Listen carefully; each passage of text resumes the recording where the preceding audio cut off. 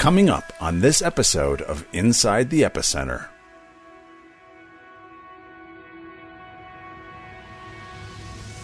The thing about the Quran, one imam who was a follower of Jesus, a mullah from South Asia, he said, you know, the Quran speaks 96 times about Jesus.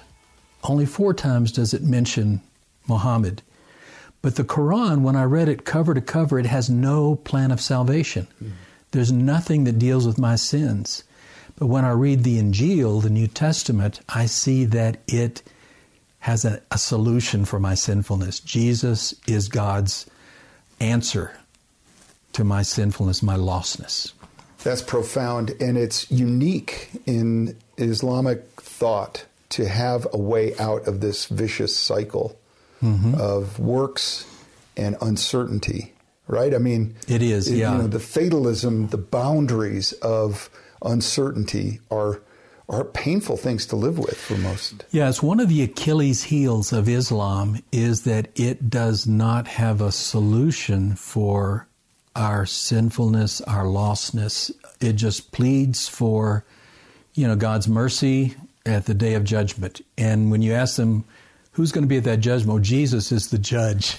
So to be prepared to meet Jesus before you meet him ultimately has quite a draw. But these are things that we need to understand about Islam because business as usual, what we've done historically in the West, has not been effective at reaching Islam. We've been profoundly ineffective, but something is happening today, and we need to learn today what God is using to draw Muslims to faith in Jesus so that we can better align ourselves with the Holy Spirit's activity and be used by him. Absolutely. David, I want to get to know you. First of all, I want to let everybody know where we are. We're at your house in Larkspur, Colorado.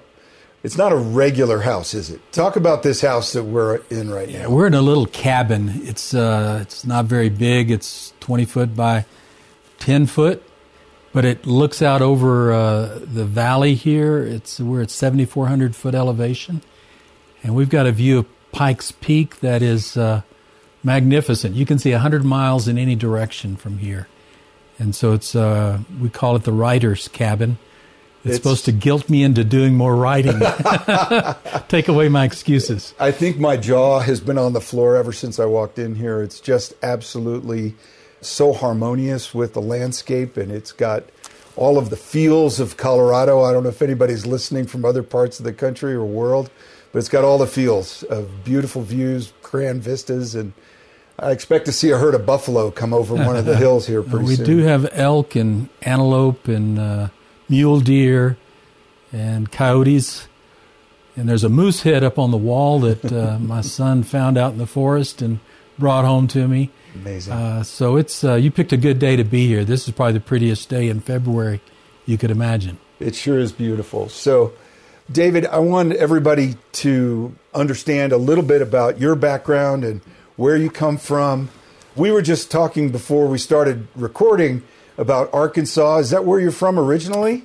Yeah, I was born and raised in Arkansas, small town. My dad was a school superintendent. My mother was a nurse.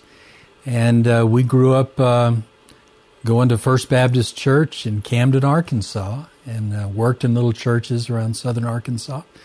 Went to a Baptist university, Ouachita Baptist University, and worked in Smackover, Arkansas. Yeah.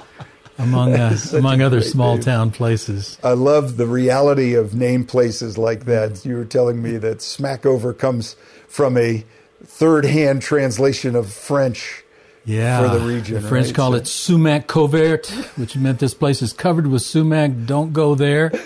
And the English apparently didn't understand the French and set up a little colony there and discovered oil, as would happen. Wow. And it became an oil boom town back in the 20s. Amazing. And your career has taken you so many different places. So much of what we understand about what's happening in the so much of what we understand is happening in the House of Islam, the worldwide Islamic kingdoms, I guess. You know, you've done so much of your study on that. Tell us a little bit about how your journey in ministry got you to that place and where your heart led you. Yeah, that's a good question, and I'll try not to make it too long. But I think growing up in southern Arkansas, it was wonderful, wonderful people, wonderful place. I'm still a Razorback fan, but you always wonder what's on the other side. And so I always had a yearning to see the bigger picture. Lived in Japan when I was 19 as an exchange student. Wow. At 25, my high school sweetheart, whom I had married, Sonia, and I moved to Hong Kong, lived there for a couple of years. And we had been called into Christian ministry. And as we began to see the big picture of the world, I think we naturally asked, where are the front lines? Where's the unfinished task? And we certainly saw it in the global arena. And within that global arena, I think George Otis called Islam the last of the giants. And we were both fascinated by that challenge and at the same time recognized that it was massive and that Islam itself was the one great anti-Christian religion. It was the only world religion that had been designed to defeat Christianity. Right. You think about all the great world religions, Judaism, Islam, Buddhism, Confucianism, Taoism, they all precede Christianity. Islam emerged in the full light of Christianity and therefore was really tailor-made to address, to counter, to combat and defeat Christianity. And it had, as I studied church history, I found it had done an excellent job. It had defeated Christianity in all of its various forms everywhere it encountered it for about 14 centuries. Wow. So if you're a missionary type, and we felt very much committed to the missional life, where else would you want to be but then in the Muslim world? And so that drew us, and we found ourselves engaging that part of the world. Yeah. So where was your first missionary assignment, if you will, in the Muslim world? In the Muslim world, we took on the assignment of Libyan Muslims. And at the time, this was in the early 1990s, you couldn't live in Libya as an American. Libya was under sanctions. So we assumed the role of non-residential missionaries.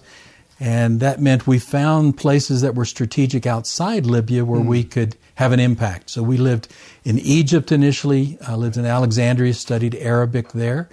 And then after spending some time learning Egyptian and classical Arabic, we moved over to Tunisia, the other side of Libya. Interesting, yeah. Lived there for a couple of years and began to find that there were diaspora and transient Libyan communities coming and going through Egypt, through Malta, through Tunisia. And partnering with the broader evangelical world, we had the privilege of having a wonderful network of partners from Cru and at the time they were called Campus Crusade. That's right. YWAM, Operation Mobilization, Ibra Radio, Far East Broadcasting, Transworld Radio, just all kinds of groups, national partners from the Sudan and Korea and Egypt. Even though we were not able to live inside Libya, working with this broader array of internationals who were coming and going in Libya all the time, we were able to have an impact. Now, was this like before Gaddafi, or was this during Gaddafi? This is the height of Gaddafi. Height of Gaddafi. Yeah. Those were challenging times, and obviously you had to have like creative access and, ways to use technologies that were emerging. Did you? Yeah, exactly. Yeah. The kinds of things now that are more common, I think, where you have broadcasts that are going into a country, and then you have other people who can follow up on it, than people inside the country. We were surprised to find that even though Libya was closed to Americans and Western Europeans, it had one foreigner living in the country for every 4 Libyans. Is that right? It had one of the largest expat populations in the world because of the oil economy.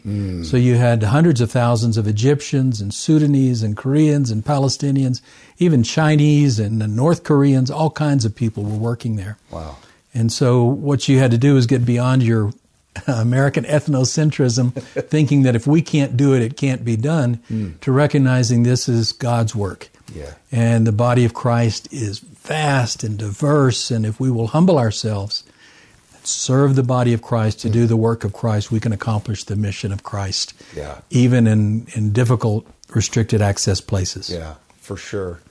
Were you involved in sort of the church planting kind of thing, or was this like a evangelism, or were you working with existing churches? What was the...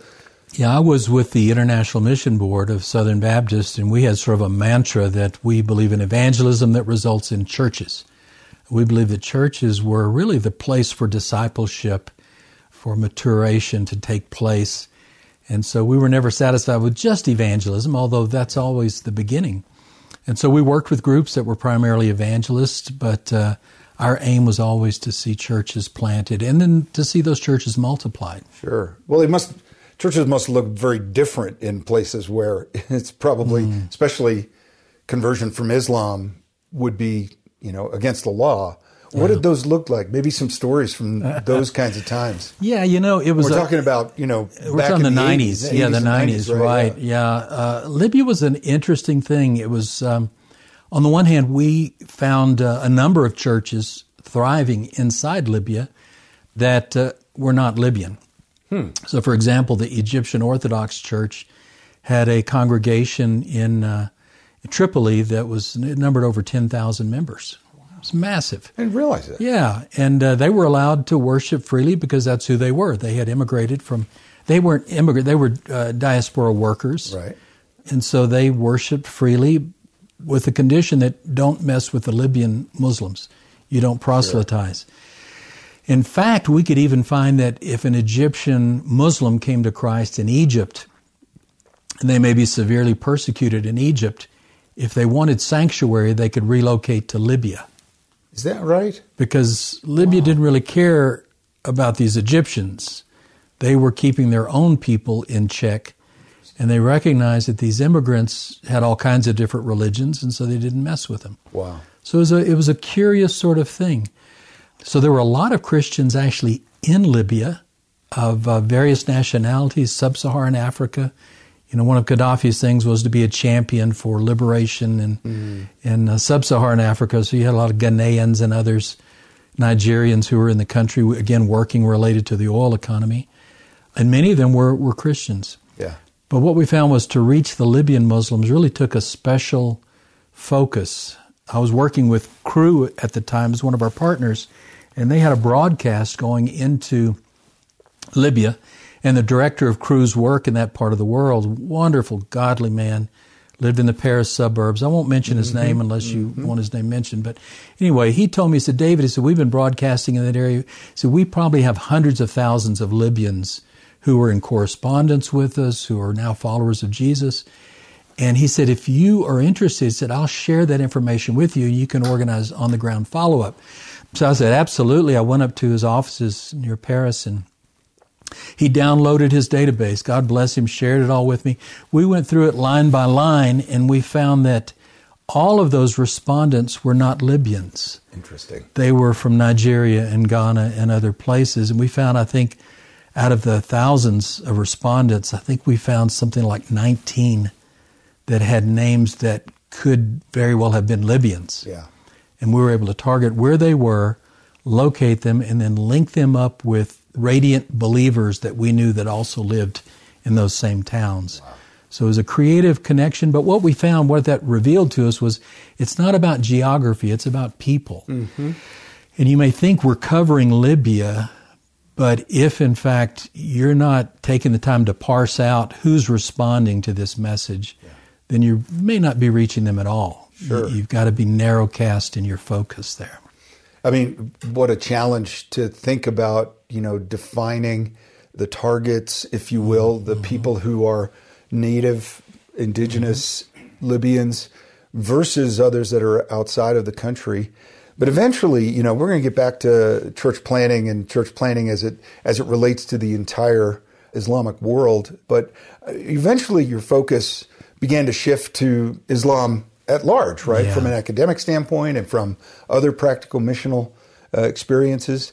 What were some of the motives? What were some of the stories behind you wanting to bring your attention on a broader level? My focus was still always, I don't mean to sound overly pietistic, it's the Lordship of Jesus Christ, which led to the Great Commission.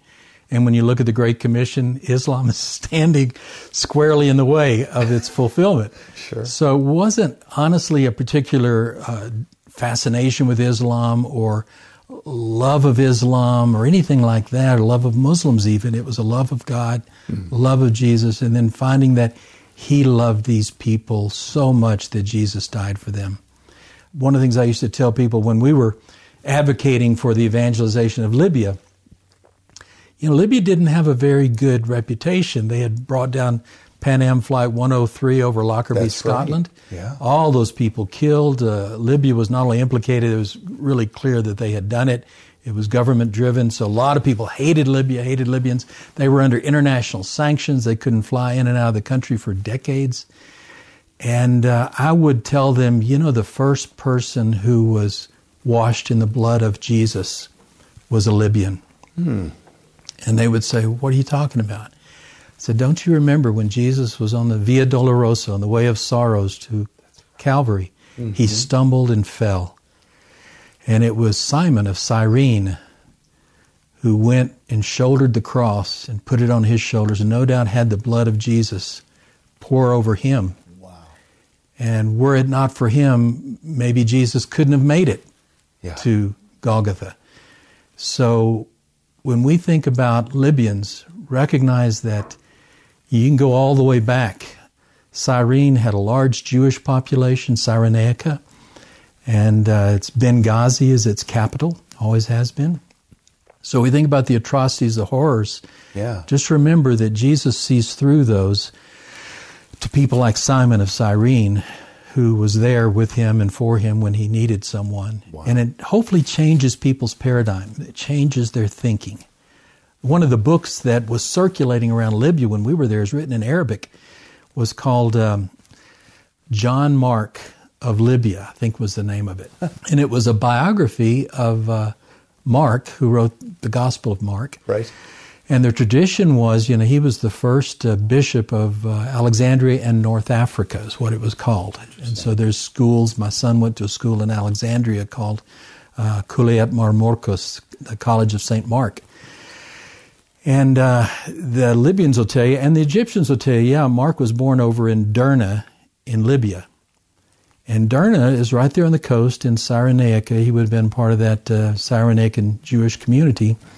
Derna is also the place where the ISIS Caliphate. That's where they killed those Egyptian martyrs on the beach. It was in Derna. So right there in that hometown. So this book was circulating. Libyans were proud to say, Mark the Evangelist. That was the name of it, actually, Mark the Evangelist. And it was a story, had photos and pictures and stories about, a lot of it maybe was apocryphal, but he grew up here and they were proud to say that he was, in fact, a Libyan. Interesting. I had never heard that before. Yeah. I've encountered a number of stories of the traditions and such, but I've never heard that one before, and that's fascinating. Yeah, when you peel back the layers there, it goes back so far. There's just a lot of amazing. Yeah. I could tell you stories about Libya for a long time. Well, it's funny because, anywhere in this region, the North African, Middle East region, I have found some people used to explain or say to me things like, aren't you afraid to show your faith there?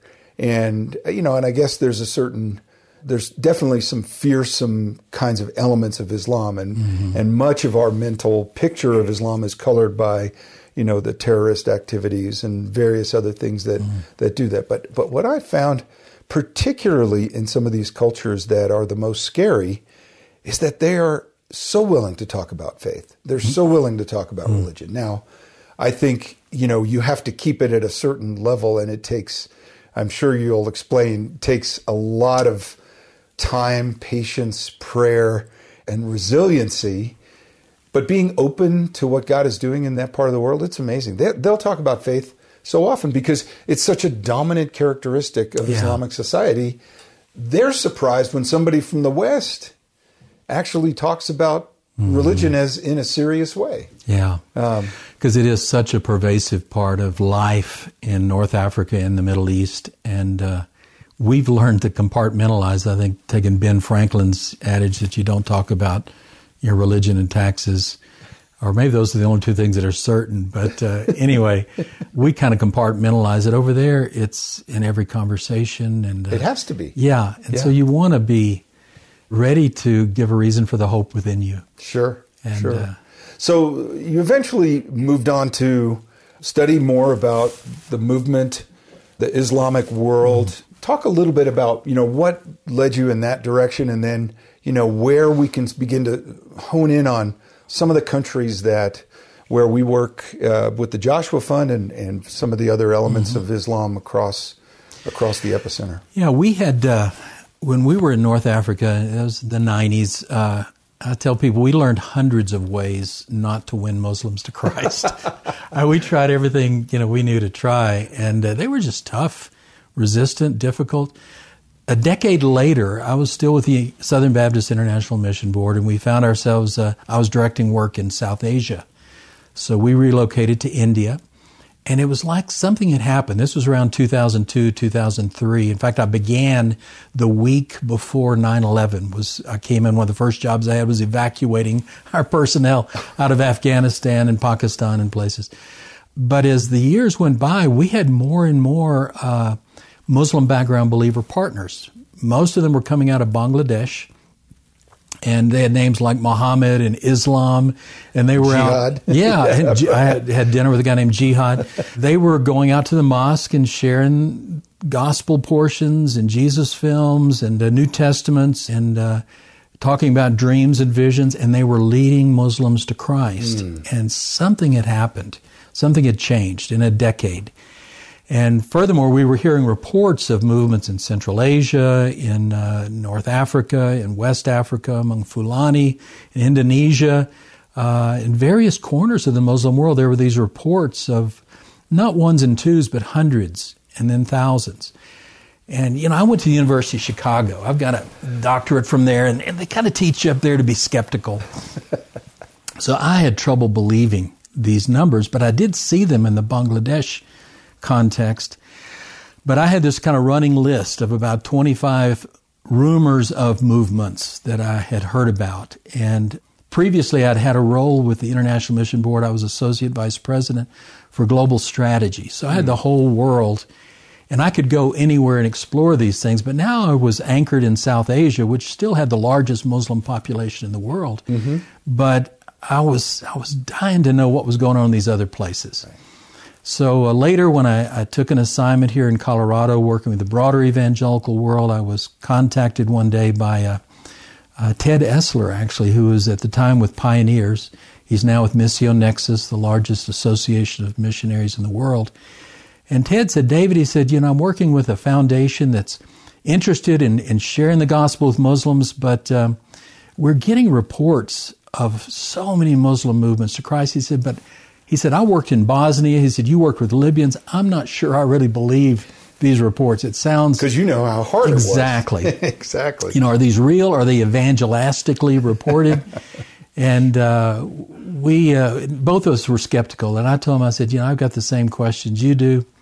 He said, well, would you be interested? Would you be willing to go and find out what's happening? And I said, it's kind of been on my bucket list for a while. I'd like to. And anyway, working with this foundation, working with the International Mission Board, I set aside 3 years to compile lists of all the movements that were rumored out there, and then to go and see for myself. And I had a list of questions. I put together my little, here's what I want to know. It all centered around the core question of, what did God use to bring you to faith in Jesus Christ? Tell me your story. And then out from that, concentric circles of questions. So you went to individuals in each of these places who had come from a Muslim background. And were part of a movement. And were part of a movement. And you asked those basic questions. What did you find? Well, it was fascinating. Initially, when I went, I'd vetted these questions with some friends who were with a major research organization, secular organization in Washington, D.C. I had gone up to Gordon Conwell and talked to Todd Johnson, who does the World Christian Encyclopedia. Talked with Dudley Woodbury down at Fuller, and Martin Marty at the University of Chicago, Philip Jenkins down at Baylor. And I made sure the questions were coherent, were getting to the point, and that this was on track before we went out and went to ask the questions. I made sure I didn't just interview Muslims who had come to Christ. Okay. So I set a goal. I wanted to dip into these movements of at least 1,000 baptized believers. Mm-hmm. Now, I say baptized not because I'm a Baptist, but because for a Muslim to be baptized, it's a huge deal. It means I'm willing to die for this. Mm-hmm. And so I didn't want to just go and say, who are fans of Jesus? Tell me how much you love Jesus. Because, every Muslim loves what they know of Jesus, which is he was a prophet that preceded Muhammad. I wanted to know those who had really been changed enough by Jesus that they were willing to die for him. So if there was a movement of at least 1,000 baptized believers, I would go into that movement and try to gather at least a dozen interviews. In some cases, I would get 30, 40, 50. A few places I found entire dissertations with hundreds of interviews have been done. And I was able to tap into those. I visited 44 different movements in 39 different countries, gathered over 1,000 interviews. That core question, what did God use to bring you to faith in Jesus Christ? Tell me your story, really becomes the epicenter. And the thing that struck me, Carl, and the reason I went back and told that background information was that initially I was encouraged to get data, gather data, and have your Excel spreadsheet with your data questions so that you can compare data all over the world and you can get trends and analysis and all this. So I started very out academic, very academic, very yeah. sociologically structured, and I began in Indonesia. I was getting these interviews. I remember I was talking to this guy, and I had all my 39 questions or so, and I had all the information plotted out, and I was typing it in. It was all being spoken by him in Indonesian, translated, and then I was transcribing it. And as I was typing away, the fellow turns to the translator. This Muslim background believer turns to the translator and says, "Ask him if he would like to hear my story." And I said, sure, knock yourself out. Mm-hmm. So I was typing away, making sure my numbers were correct. And he starts telling his story, and the translator's spontaneously translating it. And it just grabbed me about how God had reached into his life, into the unique situation in his life, and touched him and changed him and revealed himself. And I stopped and I said, wait. Do you mind if I record this? And the guy says, go ahead, knock yourself out. So I recorded, and from then on I recorded every one that I could. Yeah. Because I realized in the numbers and the data I was missing the brilliance of what God had done. Mm. God had touched each one of these people uniquely and differently. On the one hand, it was exactly the same. Same God, same Holy Spirit, same Jesus, same gospel, no blurring around the edges, but the unique individual touch that God took the time to do in each one of those lives was just like he touched me. Mm. And that caught me. I said, that's the story. Yeah. When people hear these stories and read these stories, they need to see that the same Jesus who changed them is changing these Muslims all over the world. Amen. And that's, to me, the most important thing in the book that came out of this, A Wind in the House of Islam. Yeah. That book was so important, I think, for so many of us to validate what our individual experiences with a story of someone who had had a dream or a vision, or in some cases a broadcast, or, but had that personal encounter with the living Christ that enabled them to take this huge step of faith. I mean, we think about coming to faith in our culture, and, that's a big decision. Have you stepped across the line, whatever terminology we use. But what's really hard for many of our listeners, I think, to grasp is the kind of totality that Islam is in someone's life. And when Christ makes that claim on someone's heart and they respond to it, they are truly forsaking everything. Yeah. And it is so powerful to walk along with men and women like that. I tell people when I gave my life to Christ, it may have seemed like I died to self.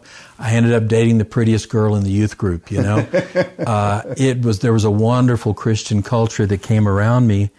For a Muslim, they can and often do lose everything. Yeah. Jewish people understand this. Yeah, that's true. It's such an identity thing that to be anathema, to be cursed, within your own community is a huge challenge. Did you see a lot of commonality across all of these different cultures? I mean, Indonesia to Pakistan and Bangladesh to North Africa, those are massively different cultures. They really are. And so on the culture side, I saw massive diversity. On the divine side, I saw massive commonality. So, for example, many, many Muslims who came to Christ across the Muslim world, one of the questions we would ask them after they were followers of Jesus, they'd been baptized, we'd say, what do you say about the Bible? And they would talk about how it was the authority in their life, and they just saw God's word too. What do you say about the Quran? These are open-ended questions. And they would say, there's a lot of good things in there. They wouldn't say much about it. What do you say about Jesus? We wanted to hear what they would say. He is God to me. He is God. Everything I know of God, I see in Jesus. There was never any wishy-washiness about that. But we would also say, what do you say about Muhammad? And they would typically say, nothing. I have nothing to say. And so we would say, we would try to unpack that. And the point is, why should they say anything about Muhammad? It's only going to get him killed. It's capital offense to blaspheme the prophet, even if you believe the prophet is detrimental to people's welfare. We had a few that would come out and say, well, terrible things about the prophet. They would, say things I don't need to repeat here. But by and large, the prophet was no longer relevant to them. Not relevant. Exactly. Yeah. The Quran, no longer an issue. The thing about the Quran, one imam who was a follower of Jesus, a mullah from South Asia, he said, the Quran speaks 96 times about Jesus. Only 4 times does it mention Muhammad. But the Quran, when I read it cover to cover, it has no plan of salvation. There's nothing that deals with my sins. But when I read the Injil, the New Testament, I see that it has a solution for my sinfulness. Jesus is God's answer to my sinfulness, my lostness.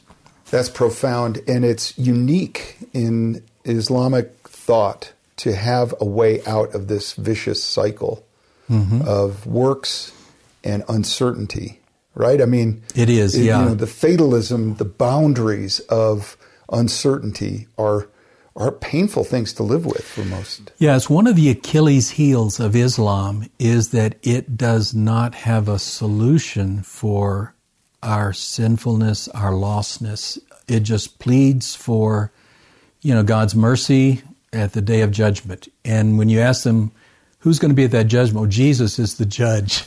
So to be prepared to meet Jesus before you meet him ultimately has quite a draw.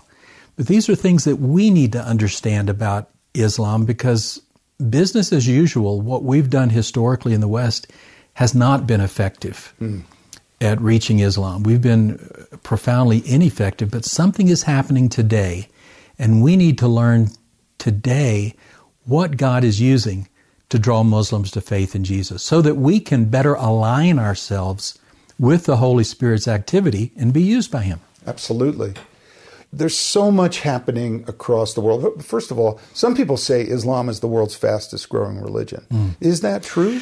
Yeah, it's the world's fastest growing major religion. Now, evangelicalism is growing faster. Historically, the last 100 years has been growing faster than Islam, but evangelicalism is oftentimes converting Christians from nominal to evangelical, to born again. And really within the evangelical, it's the charismatic wing that is really exploding in growth. And so were it not for that, our evangelical growth would be much more pedestrian, I would say.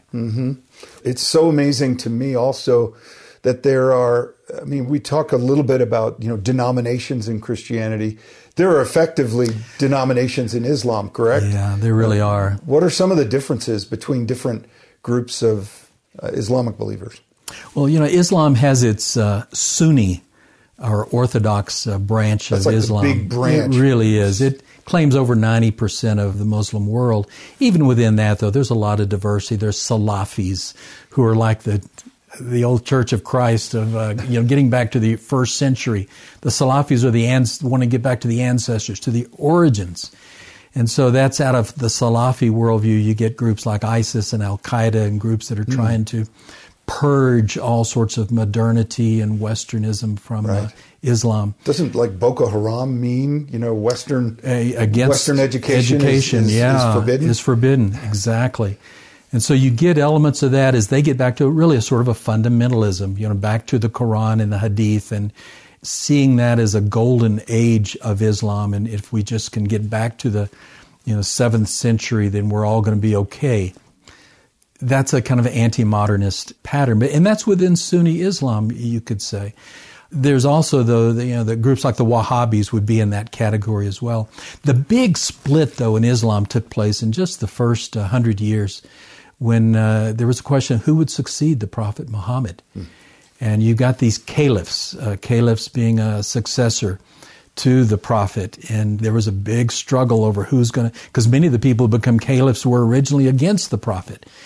And then you've got the son-in-law of Muhammad, Ali.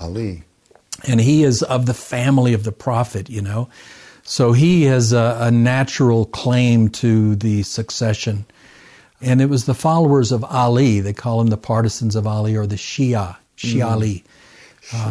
Shia became the partisans of Ali that opposed the larger Sunni armies and had a big battle in what today is Iraq. Ali was killed, his son Hussein later was killed, and but it led to an underground group of partisans of Ali called the Shiites or the Shia. Today, their main location is in Iran, and Iran is kind of wedded Persian nationalism with Shiite identity as sort of a bulwark against Arabization. And the Sunnis are all Arabs, and of course Sunni Islam goes way beyond the Arab world into South Asia and into Indonesia and beyond. But it's an ongoing struggle, and it has been for centuries, between Shiites and Sunnis. And some of it really predates Islam, because some of it's the Persian world versus the Semitic world in the West and the East and so forth. So a lot of conflicts there. Shiite Islam has a different manifestation of Islam. The Quran is not idolized quite as much as it is, frankly, in the Sunni world. Instead, you have ayatollahs who are literally a message from God. They're able to speak and interpret God's word to the people. So in a sense, they're more like preachers who would expound on God's word and let God speak through them. So there's a little more fluidity there, but at the same time very authoritarian, whereas Sunni tends to be very grassroots, because you can have a mosque anywhere, and you get someone who may be illiterate, but he's memorized the Quran because he's heard it so many times, and he becomes an imam. It's an interesting, diverse climate. Interesting is right. So the Ottoman Turks, were they Sunni or were they Shia? They were Sunni, but they were Ottoman Sunnis. So, we used to talk about the Turks are an interesting phenomenon. They stretch all across Central Asia. And we said, you go into the Turkic world and you sit down with these guys and they pour you some vodka. You go, whoa, what's that about? We're Turks. We drink This vodka, is what we do. Now, as they become more discipled, I suppose, or indoctrinated, many of them renounce alcohol. But we're seeing a Turkic nationalism has really rallied around Islam. And historically, that has been a factor in their taking Constantinople in 1453. That was the greatest city in Christendom for 1,000 years. And it was always the target of Islam to take that. It was the Ottomans who led that siege. And it became their capital as Istanbul. So, it's Sunni, but it's a Sunni Islam that has conquered Arab territories and often been viewed as oppressive. When you're in Saudi Arabia, the big enemy was Turkey. Even though Turkey possessed the Arabian Peninsula. So it's always been a difficult thing, and their big one of their big enemies was always the Persian world. So the Pahlavis and all that followed that were a sort of a Persian nationalism versus Ottoman, Turkish, and Arab nationalism. It is, I know for many of our listeners to this podcast, bringing the broad scope of this global presence of Islam is so fascinating. That the rabbit hole is deep, brother. The rabbit hole is deep. And when you think about the various places, I mean, in northern Iraq you have the Kurds, and the Kurds are enemies of the Turks, and they're our friends sort of, and then yet they're it's just been a remarkable complexity. And yet what I love about Wind in the House of Islam is that it takes this straight through line that Jesus is not so concerned about the differences in our cultures. We need to be, because we have responsibilities to address the gospel in those different areas. But Jesus penetrates all of those cultural layers that the enemy has used for centuries to keep people from the truth. So it's a powerful story. To me, I would come back from doing these interviews over a couple of years' time. I'd come home and I would sit out on the deck and I would transcribe them, and I would have to anonymize them. All of the stories are anonymized. We changed the names. But I would come in sometimes just weeping, and I would tell Sonia, you've got to hear this story. Yeah. And it's this story of Jesus, reaching into the Berber communities of Algeria. And you go in these homes of Berbers, and they all seem to have this picture on the wall of the Good Shepherd with a sheep over his shoulders. And for them, that's who Jesus was to them. They're a shepherd people. They know this.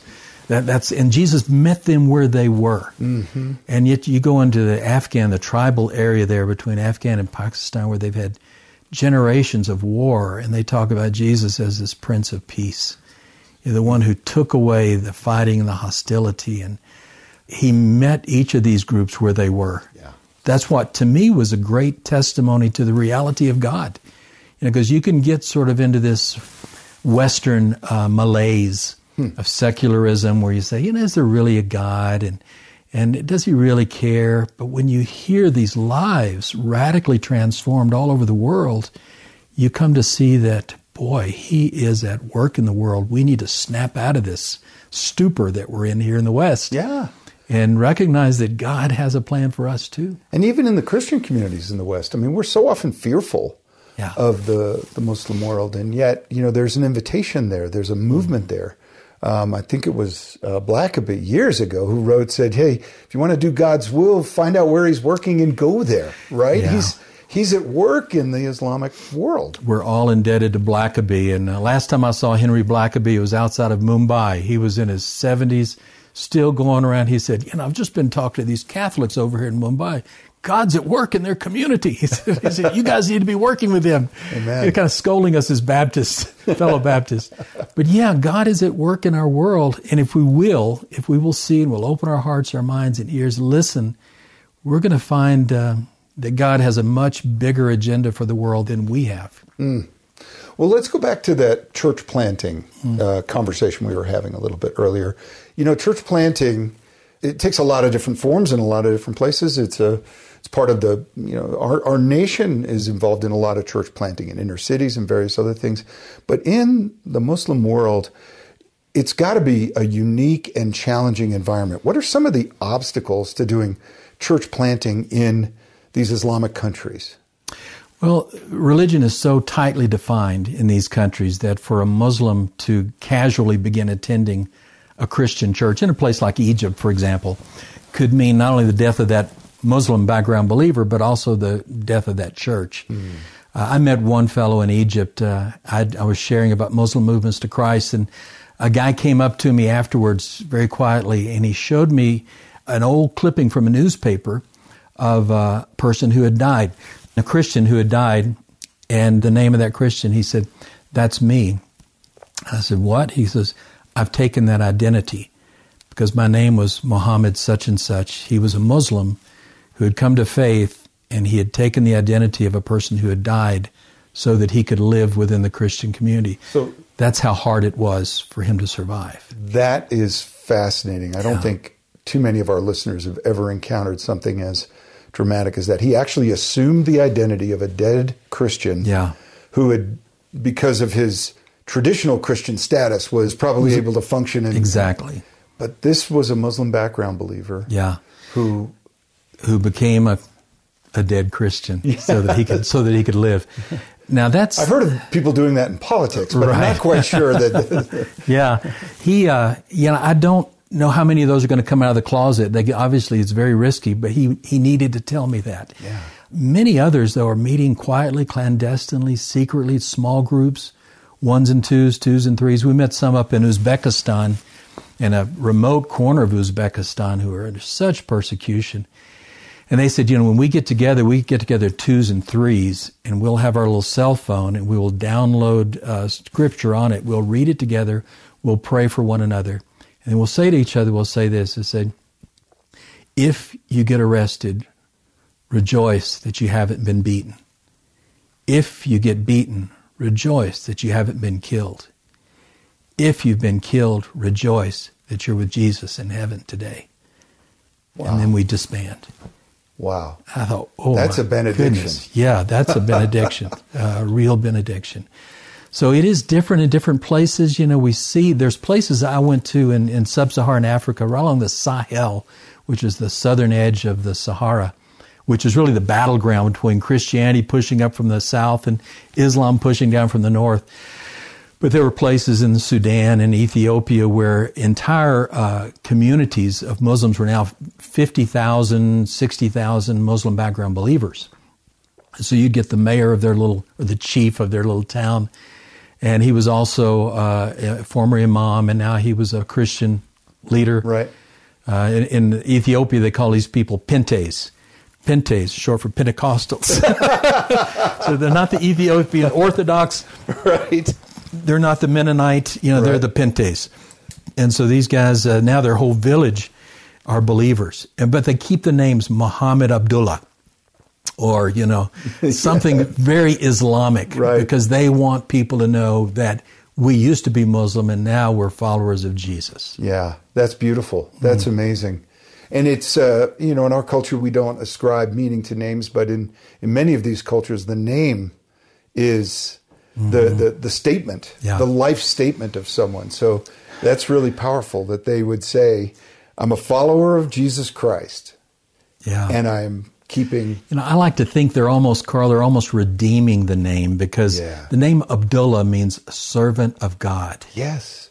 And we think of it, that's an Islamic terrorist name, servant of God. Let's redeem that name. Let's take it back. Even the name Muhammad, one who's full of praise. I've said to people, I am a Muslim myself. Yeah, in that sense. In that context. We're submitted, because Islam and Muslim means submitted to God. Right. And they are submitted to God as they know Him. Yes. And that's the tragedy, is they don't know Him in His love, His fullness, His redemption.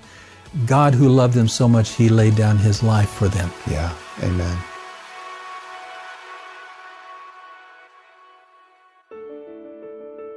Hi, this is Joel Rosenberg. If you've enjoyed this podcast, let us know.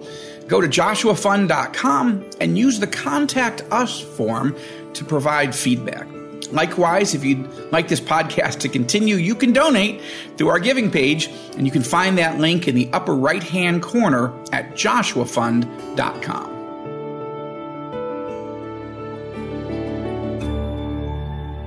What can we in the West do to help foster church planting movements in these difficult countries? There's several things we can do. I have to begin with prayer. I was talking to my friend Paul Felides, who's the founding editor of the 30 Days of Prayer for the Muslim World. Friend. Yeah, Love wonderful Paul. guy. And when I would come back from doing these research, these interviews, these stories, I'd come back, I would just tell Paul, I could tell you about this imam I interviewed, about this mullah, and about this miracle, and this answered prayer in this dream. And he sat there, and one time he asked me, he said, David, when did these things begin? He said, there's happening so many. And I said, I hadn't really thought about when there was kind of this escalation. He said, well, go back and look at your notes and see if you can identify. And I went back and I said, within the last 25 years, this was about 5 years ago, within the last 25 years, 84% of all the Muslim movements to Christ in history have occurred in the last 25 years.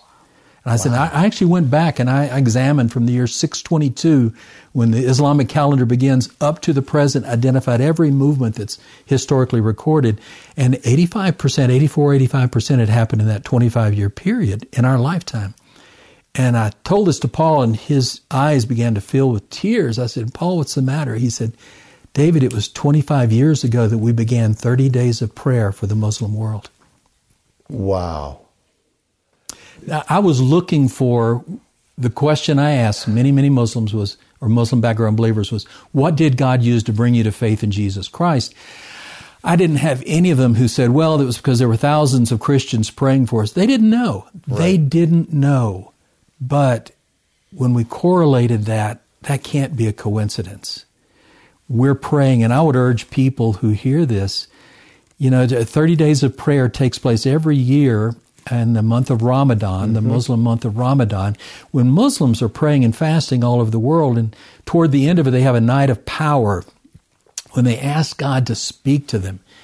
And so now there are hundreds of thousands, probably millions of Christians in countries all over the world who during that month are praying for Muslims that God would reveal himself. And there's a website called 30daysprayer.com, 30daysprayer.com, where you can access these little booklets. They just every day teach you something about what God is doing in the Muslim world and how you can learn about and pray for Muslims. So I would say that's a good beginning. That's a great beginning. Prayer, the common appreciation of prayer in the West is, well, once you've done everything, then you should pray.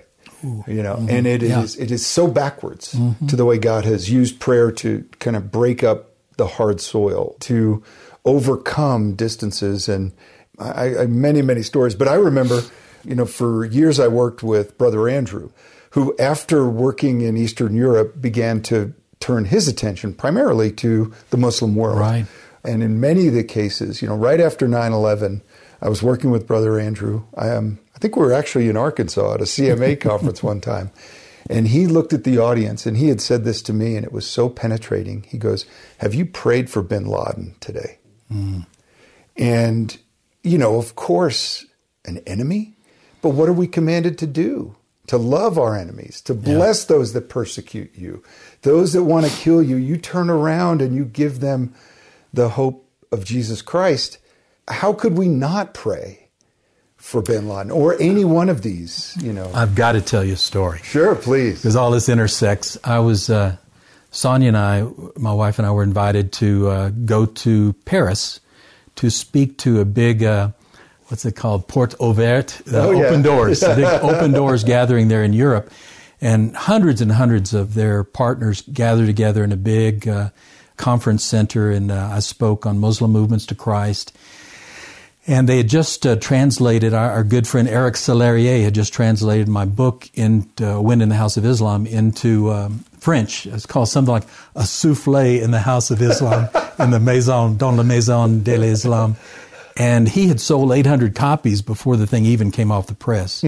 And I'd told him when I met him earlier, I said, Eric, I don't think French are going to buy this book. There's no evangelicals in France. He said, no, David, you do not understand. He said, in France, even the atheists want to know that Muslims are converting to something.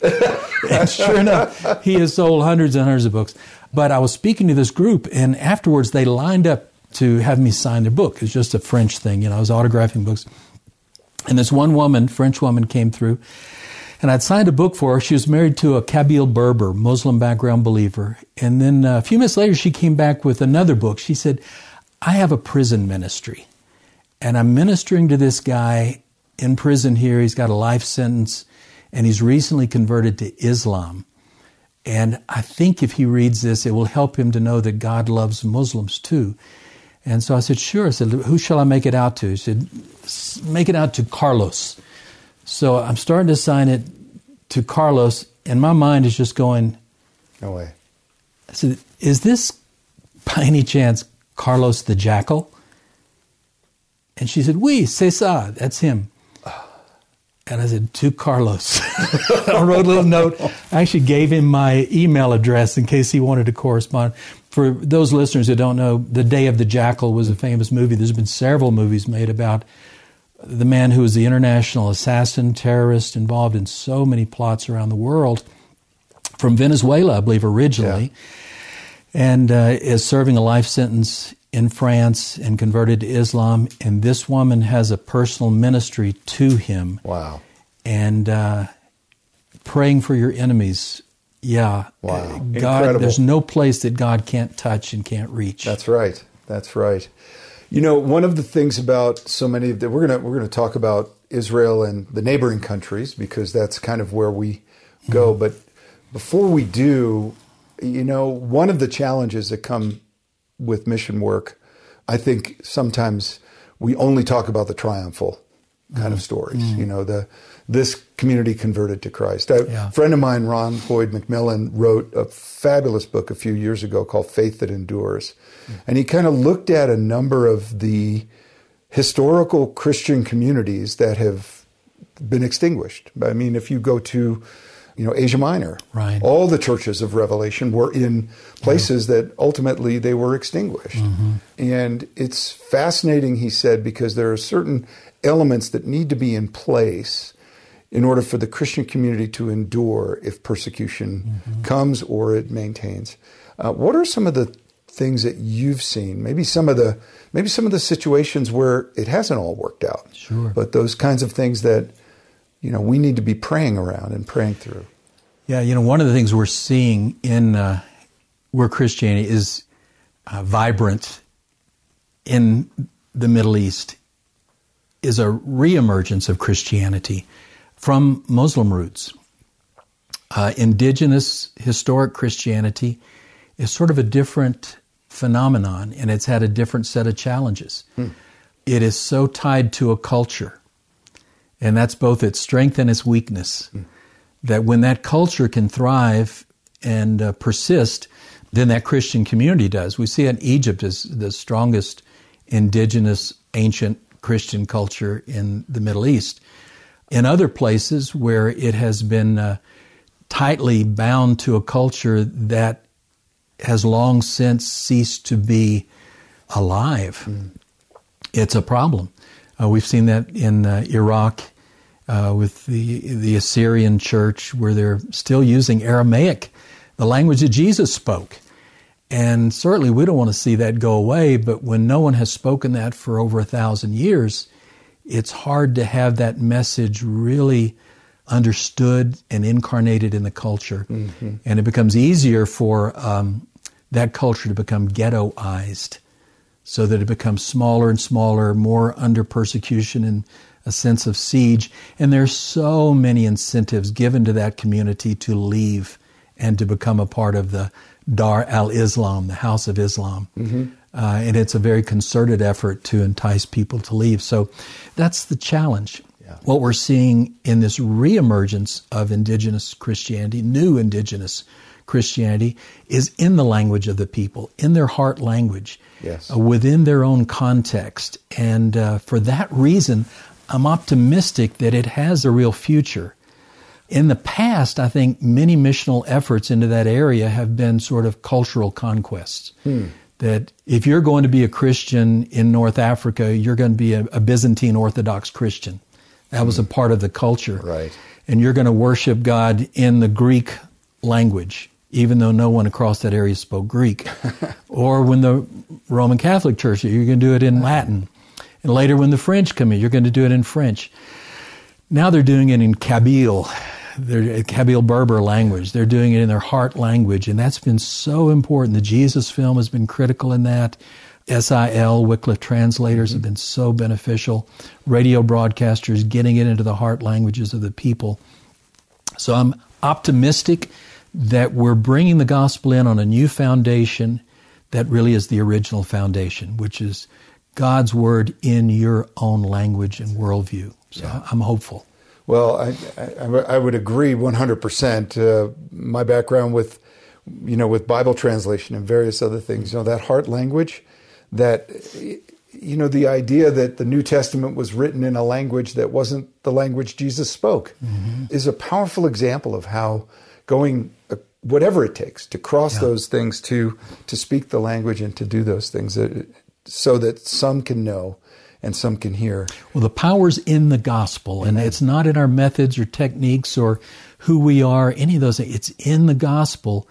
So it's incumbent on us to get the gospel to them in a way that they understand, that is good news to them in their own worldview, language, culture, and then it'll have a life of its own. Right.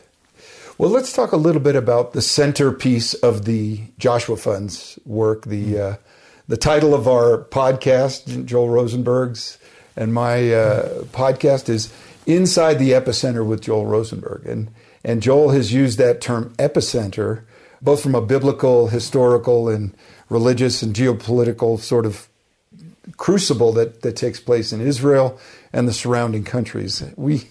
We like to say it's the epicenter. It's a vortex. We have a unique phrase in the Joshua Fund, which we're called from Genesis 12 to bless Israel. And to those that bless her, God says, we will be blessed. But God also extends that blessing in many places to the neighboring countries. And so we say we exist to bless Israel and her neighbors in the name of Jesus. And it's those middle three words, and her neighbors, that make things very complex for the work that we're doing. Let's talk a little bit about how Israel is seen in some of these cultures, in the neighboring countries. We're talking about Lebanon, Iraq, Syria, Jordan, of course, West Bank and Palestinian territories, and Egypt in particular. Those are the main countries. But by extension, Iran, Turkey, Saudi Arabia, some of the ones that are in that area. What does that crucible, that epicenter, look like from your perspective? Boy, it is complicated and it's changing. Israel, has been the stumbling block in that part of the world for all of those people, all those nations surrounding Israel, and the stumbling block may become a cornerstone in the future, because I think things are changing, and I hope and pray they're changing. When we studied Arabic in Egypt, I remember back in 93, I remember the day there'd been some unrest, some intifada or something going on in Israel, and so Egyptian, at a grassroots level, rallied behind the Palestinians, and entering into the Center for the Study of Arabic, where we, at the University of Alexandria, students had placed an Israeli flag on the ground so that you had to walk on it to come in to the center, and we opted not to go to class that day. But it spoke to the ire in the entire Muslim world. I mean, from Indonesia to West Africa was united that Israel was the bad guy here. And they were rallying behind the Palestinians and so forth. And in Egypt, there was a kind of an embarrassment that they had lost, in 67, they had lost this war against Israel. In 73, they kind of fought to a stalemate. They got a little of their pride back. But it became, the rallying cry, this is why we must build our military. This is why we must get back to fundamentalist Islam. This is why we must purge the West. And they viewed Israel as really being the most recent crusade. It was not viewed as a Jewish thing so much as a tool of the West, Europe. They remember the Crusades like it was yesterday. That's amazing. And they looked at Israel as just, this is the latest Crusader incursion into our... They just happened to have used Jews to do it, but that's really what it's about. And that was often buzzed around that area. I do think some things are changing now. I think it remains to be seen what will happen. Yeah. But God knows that why He chose these Jewish people. Mm-hmm. But He did. Mm-hmm. And maybe it's just a testament to the fact that He's God and we're not. And so we can't deny the fact that God, for whatever purposes, has His hand on Jewish people and Israel. And so we try to navigate that. People, sadly these days, and I think this is a real pitfall, is to get into an either-or. Mm-hmm. Either you're pro-Israel or you're pro-Muslim. Yeah. And, I'm pro-people. I'm pro-people because they all have the image of God. Yeah. Jesus died for all of them. And there's nothing magical about being on one side of that divide or the other. You're missing God's perspective, and I think we've got to have the perspective of both and. That's well said. Pro-people, pro-Jesus. But, in many ways, the complexities are compounded by these simple solutions that we want to apply. Mm-hmm. A friend of mine came with me one time and said, on the flight back, I said, "So, Todd, what'd you think of this, this place?" And he goes, "Well, I understood it a lot better before I came." That's very apropos.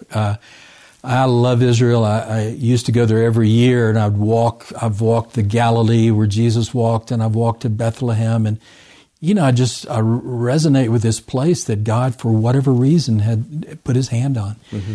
But at the end of the day, it's not about a place. It's not even about a people. It's about what does God desire? Yeah. What is God's plan of salvation? And Christ is God's plan of salvation for every nation, tribe, and tongue. Amen. Amen. It's fascinating. Israel, to me, has such an incredible role to play. But you know what's so encouraging, David, is your story about the wind in the house of the Islam, the narratives that come out of that revolution, the fact that 10 years removed from when you worked there, in some ways, you were alerted to this movement of the Holy Spirit that was going on. That hasn't yet happened in Israel yet. We still see incredibly difficult conversion rates from, serious believing Jewish people. Yeah. What are some of the things that we should be on the lookout for, as God is beginning to open those things up? We know prophetically there will be a time when Israeli hearts, Jewish hearts are opened to the Messiah, to recognize him, to see him as he is. But what are some of the things we might be?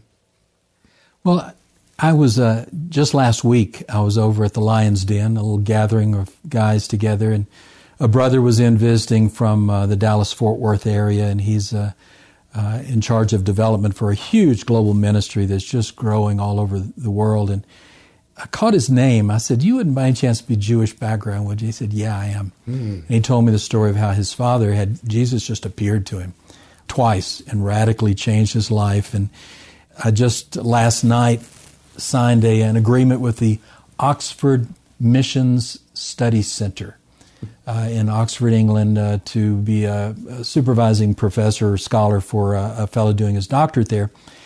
The executive director of the Oxford Center is a Jewish background believer. Really? His father and his uncle were both heads of Wycliffe translators, the Bender Samuels. That's his background as well. And he retains that identity because, why wouldn't you? It's a wonderful thing. So the fact is, I think what I'm getting to is that God is at work in the Jewish community all over the world. Mm-hmm. There are tremendous barriers, and we've seen them put up walls to try to protect their people from the gospel. Yeah. Because they knew that if they really saw the salvation story, that they know right up to the time of the New Testament, and they stop and leap over it. If they could see how Jesus is such a natural fulfillment of that, then they would see that they have a place in this. And so I'm hopeful as communication gets better, frankly, I'm delighted that the anti-Semitism that has characterized Christian history for so long, we finally, for whatever reason, whether it was the slap in the face of the Holocaust or what, we're finally, I think, repenting of that. Yeah. And maybe we will see a day when Israel and the Jewish community will be able to see Jesus not wrapped up in a anti-Semitic flag, but see him in all of his glory, which is to see God in all of his glory. Yeah. And then we'll start to see some real harvest. So I'm hopeful that day will come. Yeah. Well, we are too, and we feel like there's an opportunity in being there, in continuing to bless Amen. Israel, to continuing to bless her neighbors in the name of Jesus, that allows us, the presence to be able to see God begin to work and change some of those hearts and minds. I draw encouragement from your story and the story of many other missionaries to the Muslim world for decades, being there, planting seeds, being present. And then when God chooses to open the hearts of those that you're there for, nothing's going to stop that. Amen. It's just a blessing. Changing gears one more time, these are probably going to be able to be modularly edited around in some of those ways. But changing gears just one more time, I would like to get your take on some of the traditional Christian communities in places like Iraq, in Syria, in Egypt, and Lebanon. Mm-hmm. These are, and Jordan. These are places where the Christian community has existed. The ancient church. The ancient churches. Yeah. We mentioned a little bit about, the language, the Assyrian, those kinds of things, and the other traditions. Talk a little bit about the Christian communities in these places and what unique challenges do they face? Well, there's a wonderful book written by Philip Jenkins called The Lost History of Christianity, which really does a marvelous job of exegeting the history and the continuity of that part of the world. The subtitle, which is so tragic, is The 1,000-Year History of Christianity in the Middle East and North Africa and How It Died. Because he points out rightly that that was the epicenter of Christianity for 1,000 years. And it has been largely, much of it eradicated in our lifetime. One of the real tragedies, and this was disturbing to me, was what happened with the Iraq War. When we went into Iraq, at the time, Baghdad was as much as 10% Christian. Today it's, less than 1%. What happened? Well, there was a kind of a rapprochement that took place in Iraq between the Sunnis, the Shiites, the Kurds, the Arabs, and the Christians. And the Ba'athist Party that we've all heard, such terrible things about, was actually formed by a Christian. If you're a minority in a country, you want to somehow transcend religious identities, and so with the Ba'athist Party, they were creating something that identified Arab nationalism as what really unites us. And so Saddam Hussein rose to power on a Ba'athist platform and really supported the Christian community there as long as they were subservient, gave gifts to them every year and protected them. When we removed Saddam Hussein, we also outlawed the Ba'athist Party. And that caused everyone to fall back to their secondary identities, which is I'm a Kurd, I'm a Sunni, I'm a Shiite, I'm a Christian. And of course the Christians were the weakest of those. And when I was in Jordan, one of my trips, my taxi driver was a Jordanian, and he was some of the thousands of, taxi driver was not a Jordanian, he was an Iraqi immigrant into Jordan, and he told me stories of the immigrants, the thousands that had come into Jordan. And I said, tell me the story. Why are they leaving? He said, well, you get a knock on the door, and a little Shiite band of militia will come to your door and say, we know that you're Christian. He said, we welcome you into Islam, and you have a choice. You can either join us and everything will be fine. Or number two, you can pack up everything you can and be gone in a week, and we won't kill you. Number three, we kill you. He said, so thousands and thousands have fled because there was no protection from the state for the minorities. And tragically, this was during the time of the American occupation in Iraq.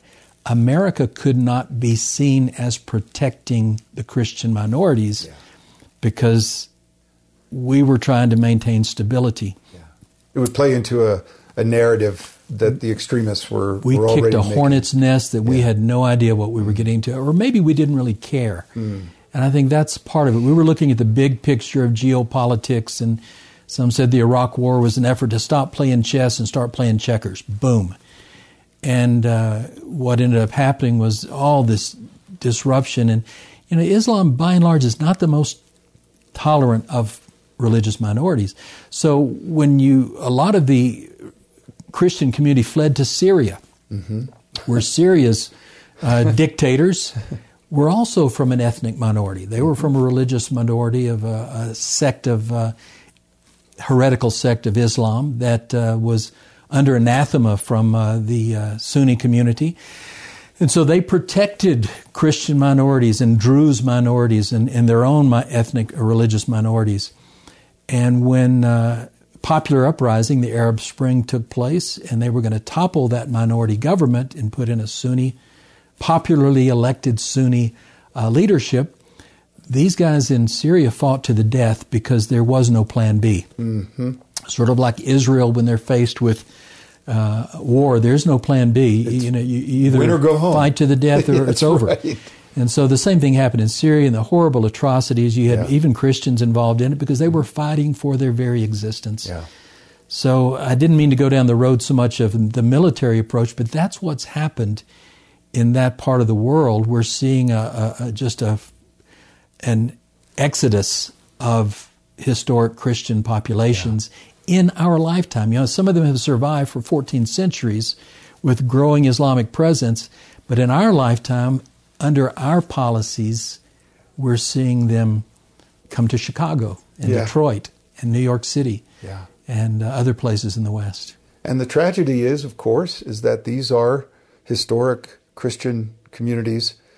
They're different than American Christians or the evangelical Christians, but they are, in fact, still under the name of Christ. But these movements we talked about earlier in terms of Muslim background believers, or as some of my friends like to refer to them, believers from a Muslim background. Right.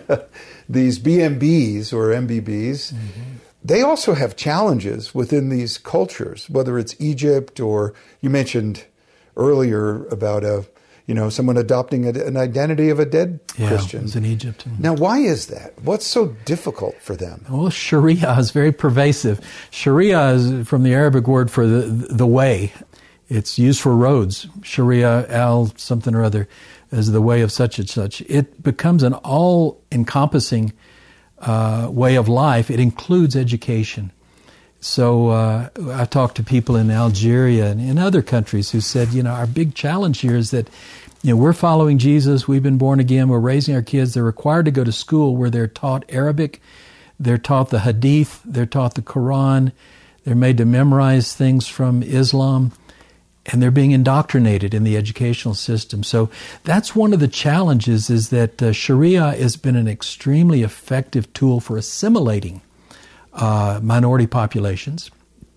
And it remains to be seen whether these Muslim movements to Christ will be able to come up with their own educational systems and programs, and even things like burying. I met a fellow down in Ethiopia from a particular Muslim people group.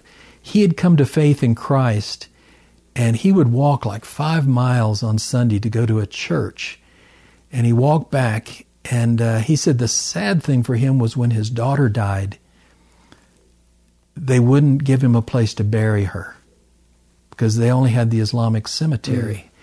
And so when I hear things in a Muslim background community or Christians from a Muslim background, when they say we now are able to marry, we perform marriages and it's legal, or we're now able to buy a plot of land and bury our dead there with a Christian burial, they're beginning to answer those challenges that are presented by a totalitarian system, which is what Sharia is. Yeah.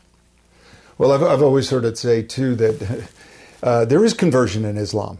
It's all one way, like a ratchet. Yeah. You can move this way, but you can't move back. That's a good way of putting it. I always said it has on-ramps but no exits. Exactly. And as you said, about those militias coming to Christians' doors saying, hey, if you want to become Muslim, we welcome you. Come. Yeah. But very gracious. What happens though when a believer comes to faith in Christ from a Muslim background, but they go to some of these historic Christian churches, say the local Chaldean Orthodox or the local Assyrian or the local Coptic Orthodox church? The reason I ask the question is because we have a very unique footprint in these 5 countries. Because we're so identified with the Jewish state. Yeah. So identified with that in the minds of many of the folks in these countries, especially Muslim background believers, because we do support and really get behind evangelistic movements. It's very difficult for very few of our partners know that they're associated with the Joshua Fund.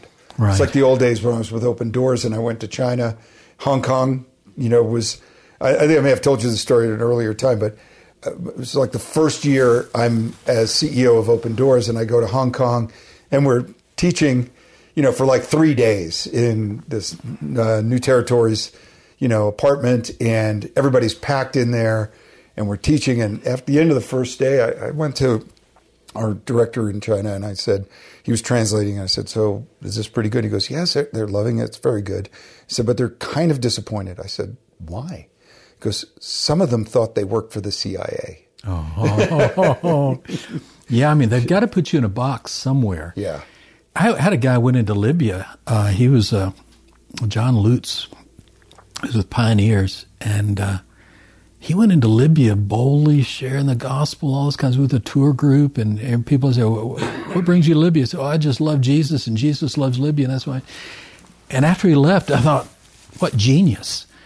Because if he had not done that, the only American allowed to go in, they would have assumed he was CIA. Right. And the fact that he was such an over-the-top Christian allowed them to kind of put him in a different box. We're way off subject, but I really love this idea because I love to play the dumb American when I go through, airports and such. It's like, oh, do I go this way? Oh, that way?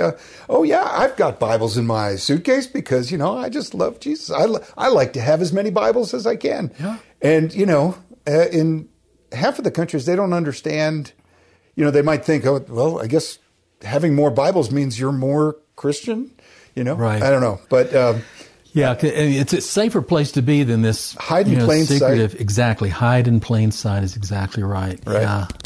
Anyway, well, back to your question. Back to the original question, because it's obviously so difficult in the reports we get.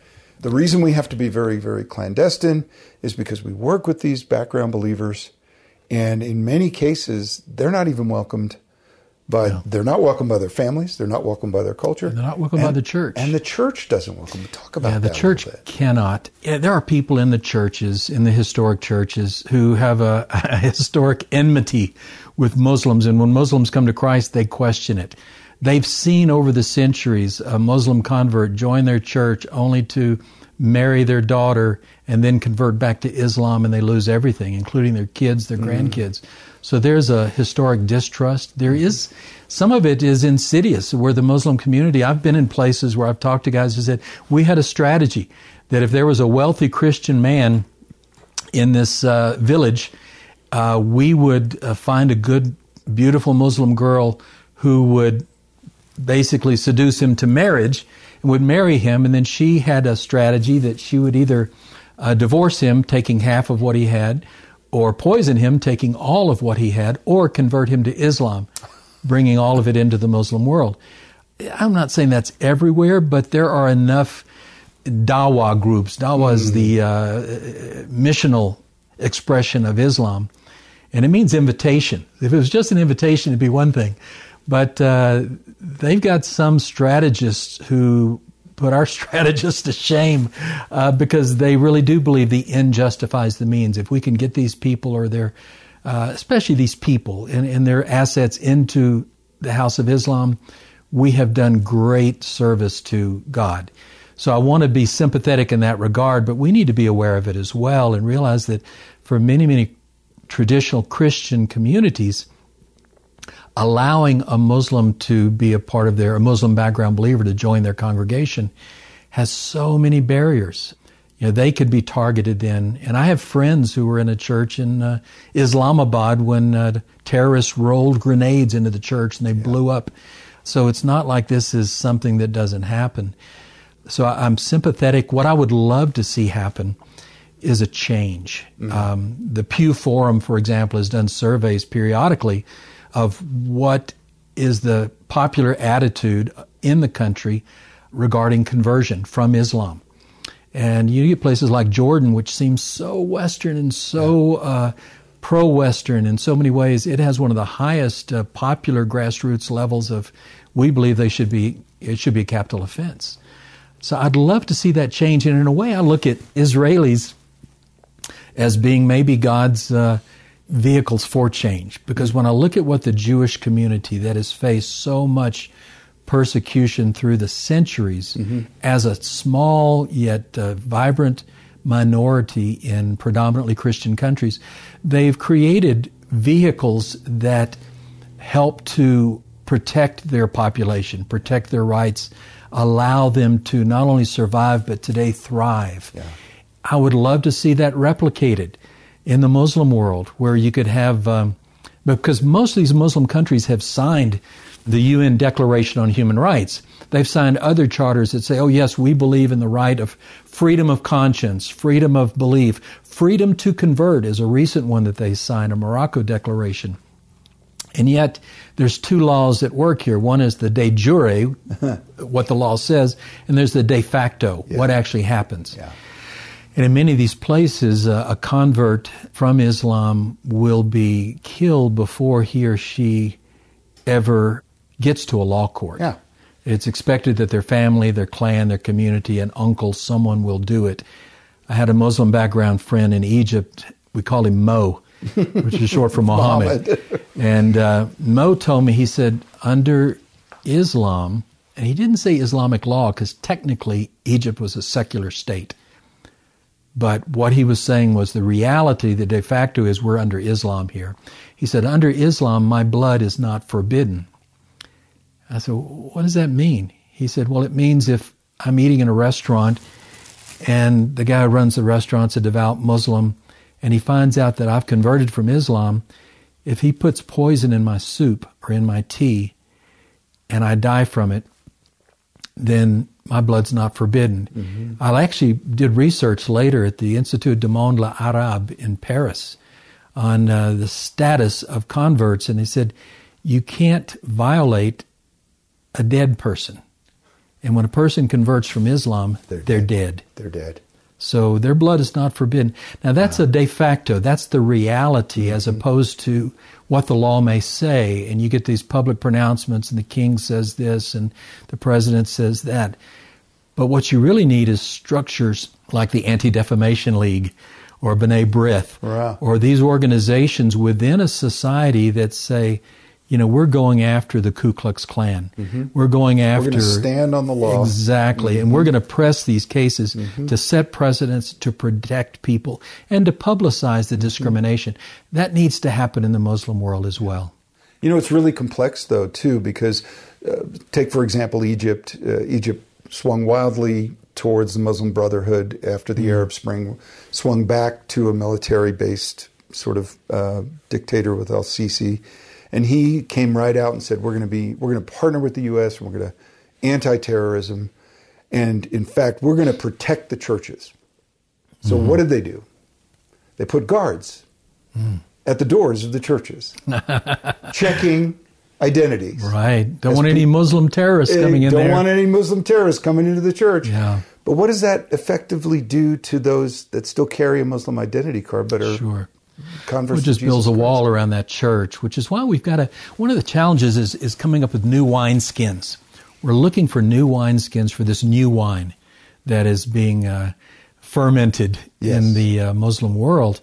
And it's leading to really a restoration maybe or rediscovery of early church models. Yeah. When the Christians met in catacombs and they met in graveyards and they did things that were off-putting like greet one another with a holy kiss. Because you get a guy with a big bushy beard who smells like, chickpeas or something, and he kisses you on the lips, you know, he better be a Christian. Only a Christian would do that. There's things like that we see hints of in the early church that are reemerging in the 21st century church, and it's very promising and hopeful. Sort of like those ancient Greek inscriptions of a fish. Exactly.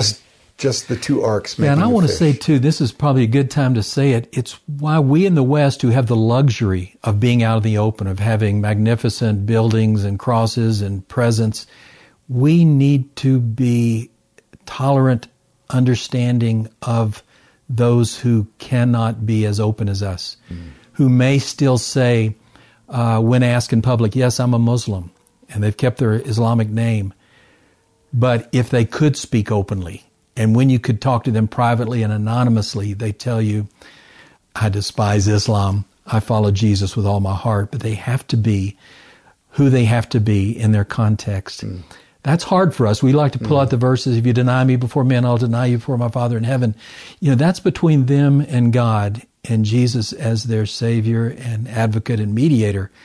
It's not for us to predetermine how they navigate that difficult terrain. Yeah, we would often term them secret believers. And those secret believers, there's reasons that I think any thinking person would accept as valid reasons for being secret. Back a long time ago, when I was a young man, very young man, my first mission trip, I spent some time in southern Sudan before the Civil War. So you know how many years ago it was. And this little village named Tarit. And Tarit was later really a central part of a Civil War situation where Islamic forces came into the city and changed it. It was a Christian town. Long story short is, my first year with the Ministry of Open Doors, we brought in a woman who had been a Sudanese refugee from the Civil War, talked about what the situation was like, talked about how her whole family had been sort of split up and looked around. And it turned out she was from the village of Tarit. And so right after I was there and the Civil War started a couple years later, her father was forced to convert to Islam. He was forced on threat of his children being killed. She was one of them in particular. Later, they all fled to refugee camps because as it went back and forth, they were all separated. But she explained, she said, it was a public Islamic front that my father put on. But when he would come back into the home, we were all trained in the Bible. We were all taught about Jesus. And so being this secret believer was a way to preserve and a way to maintain. Now they've gone on to, all separated, do different things for Christ, but that's probably not going to make the final cut. But well, I was telling Steve this earlier when I was doing interviews in Jordan, where Islam and Islamic religious identity is your union card. Without it, you don't have any role in society. And yet there are a lot of different minority groups that are on shaky ground. What do? They simply take on that identity. And as we would do interviews and probe, we found people who were Druze, one of those ancient heretical groups, widespread, who were also a Hafez, which meant they had memorized the entire Quran and had become mayor of their town. And one fellow was a millionaire, and he was known to everyone as Hafez so-and-so. He was a staunch Islamic, Sunni, Orthodox pillar of society. In fact, he was a born-again believer who had had dreams and visions of Jesus when he almost died on the operating table and was leading 70 small groups of people who were studying God's Word. But his rite of passage, to be able to survive in that society, he had to be known as a solid Orthodox Muslim. Even Shiites took on that persona. You would ask them, they say, we're part of the Al-Nabi. The Al-Nabi meant the family of the prophet. That was a roundabout way of saying we're Shiites. In other words, they subscribed to Ali being the head because he was from the family of the prophet. But in every other appearance, they were Orthodox Sunni Muslims because it was required in that society. So that's, again, another Achilles heel, I think, of Islam is that if you pressure people to one religious identity, you're going to get hypocrisy, you're going to get duplicity, you're going to get a lot of subversion under the surface. And after a while, true religion becomes inconceivable. Because why would anyone really believe this? Because the government's pushing it. Well, so as you think back and think now about what's happening in the Middle East, there's these movements, these Abraham Accords. I'd love your take on those, if you have one, the political peace treaties with Israel in these late... I'm hopeful. I don't like seeing Iran being cornered and being vilified as the bad guy because it looks like it's just setting the stage for an apocalyptic confrontation. I do like seeing Israel having some Muslim trading partners and some normalization of relations. I think that can only benefit both sides. I long for and pray for the day when they have it with Iran as well, when this ideological opposition to the state of Israel is over and they can see each other as different, simply different faith traditions living in the same part of the world. So that's my take on that. It certainly is a breakthrough, and I'm happy both for Israel and for those nations that that have signed on to that, and I hope it will spread. But I hope it isn't limited. I hope it doesn't play further into this Arab-Persian Cold War. That's really a very hot war that's being played out in Yemen and all the deaths. And, sadly, part of the history of colonialism is, you divide and conquer. Yeah. And the Arab world, the Muslim world, I should say, has been very easy to divide and conquer because they have violence is actually sewn into it's a legitimate moral response to certain affronts. Mm-hmm. And as a result, they're easy to divide and conquer. But it's a tragedy, nonetheless. Yeah. I would say, from my perspective a little bit, and, as I think about it, the never bad thing to work for peace. Never bad thing. Blessed are the peacemakers. That's a easy way to look at it. But at the same time, we also have to recognize that there's a larger narrative being played out. There's this biblical, prophetic, and other narrative being played out. And who knows? I think of the word amazed sometimes. Sometimes we say, I'm amazed, but then we go ahead and fill in the gaps of what we think might happen. I'm amazed. I have no words for what is taking place in some of these things. And we can only say that God is at work. Yeah. He's doing something larger than we can imagine. Yeah. And some of this is possibly part of that. Yeah, and hopefully we'll see a change at the grassroots level, because it's one thing for governments to sign accords, and it's another thing for the people to really see things differently. And to that end, Israel has its own internal issues between the Orthodox and the secular communities, very different worldviews. And where that goes is going to be fascinatingly tragic, I think, to watch in the years ahead. Yeah. Well, we keep our eye on Israel. We keep our eye on our neighbors. We pray, and we ask God to continue to bring about salvation of people. We want the gospel to go forward to every Jew and Gentile in the land. And the reality is we also work for the kingdom at each stage of the game. We're not passive to step by. We do want to bless Israel and her neighbors in the name of Jesus. So, well, I think, Carl, and this is maybe just my quirky way of engaging the phenomenon of Israel, is that when I look at Israel, I look at the Jewish people, I think God has given us a mirror. We look at them and we see ourselves, and all of the glorious potential we have, and all of the foolishness and racism and foibles and frustration and injustices. It's all there, but it's not them, it's us. They're just the ones that God chose to use to reveal to us our need for Him. Yeah. And so I feel a great affinity and a love for, as well as a disdain for the people of Israel, because I see in them myself and our weaknesses, our failures, but our great potential. And I pray for the nation of Israel, for the people of Israel, for God's blessings in and through them. Yeah. Well, amen. David Garrison, thank you. This has been a treat. It's been a treat for me. It's been a treat for our listeners, and I'm super grateful for the opportunity to just do this with you. Thank you, brother. It's been a pleasure.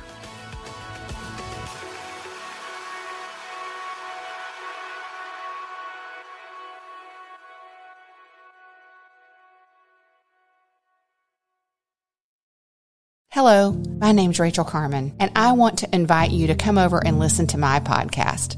It's called Real Refreshment. For years and years as a young mother, I chased after the wind, thinking that the world could offer me the refreshment I longed for. But it was only when I discovered it in the person of Jesus Christ that I really found refreshment. Come on over and join me as we dig into Bible study. I'll see you there.